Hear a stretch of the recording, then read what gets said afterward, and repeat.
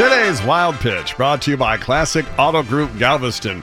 The Vikings beat the Packers at home Sunday with the help of a very loud crowd. Too loud?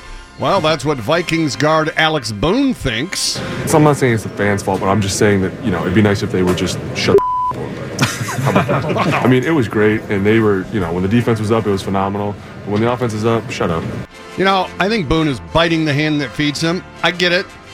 I get what he's saying, and Texans fans are savvy enough not to be too loud when the offense has the ball, but then crank up the decibels when the other team has the ball. But on the other hand, these people have doled out hundreds of dollars to watch and support you, not to mention pay for your stadium. So maybe someone needs to look in the mirror when they say shut up. That's today's Wild Pitch.